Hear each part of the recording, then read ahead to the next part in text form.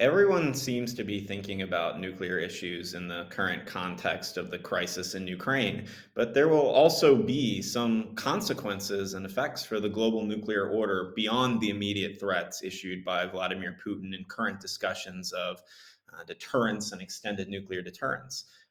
I'm Stephen Herzog. I'm here with my colleague, Alex Bulfras, and we are senior researchers at the Center for Security Studies at ETH Zurich, and we're going to talk a little bit today about the global nuclear order and the Ukraine crisis.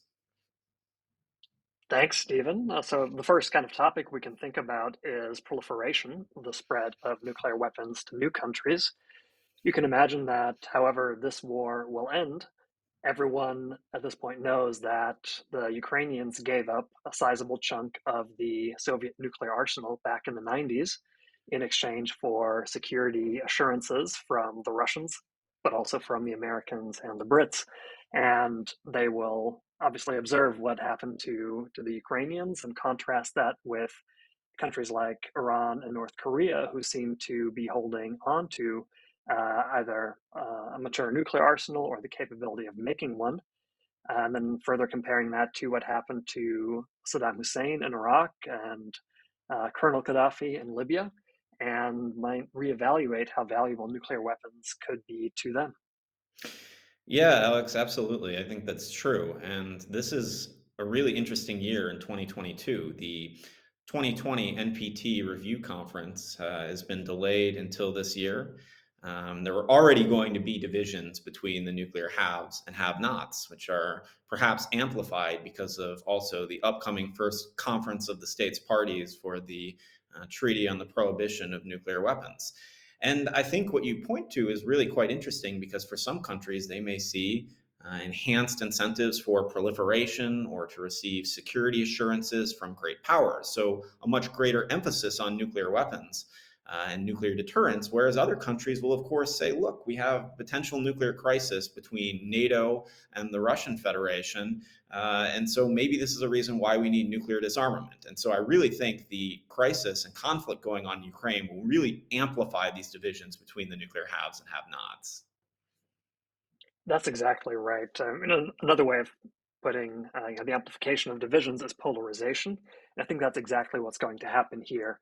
A lot of countries, when they consider the value of nuclear weapons and whether the world should be working very hard towards getting rid of them, or whether nuclear weapons are actually a stabilizing force in the international order, not a lot of minds are going to be changed on that subject.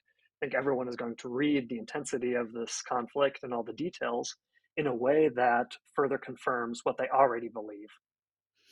It's probably true. And one thing that the great powers have done is they've really, in the past, focused on bilateral arms control between the United States and Russia, the series of SALT treaties, also the INF and the START and New START. And they've looked at those as a way to prove that the great powers were truly interested in making progress on their NPT Article 6 nuclear disarmament commitments.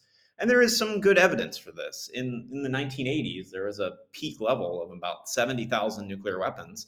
And today, that's down to just a little bit over 13,000. So there has been some progress. But things have slowed in recent years with the invasion of Crimea, well, takeover of Crimea, invasion in 2014, with Syria and the different positions between the United States and Russia.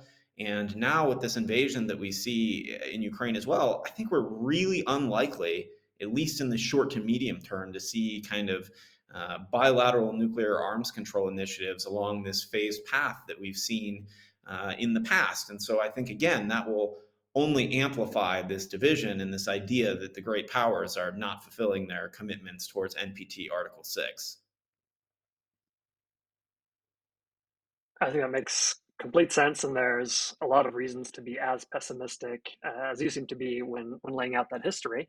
You're right. Of all the arms control agreements that you mentioned, at this point, only New START still exists. It is set to expire in 2026. Really hard to imagine the U.S. and the Russians wanting to extend that together. So we might be facing a world in which there are absolutely no limits on the big nuclear arsenals in the world. But if really want to be grasping for some kind of cause for optimism and hope, it's that Russia will need some kind of way of returning to international respectability, and arms control would be a really good way of doing that. It's hard to imagine any kind of future American administration turning down a good faith effort by the Russian Federation to reduce their respective nuclear arsenals. So I think this is a good point, and it is a slightly more positive take in the nuclear sphere, something to perhaps be taken away from the conflict we see now.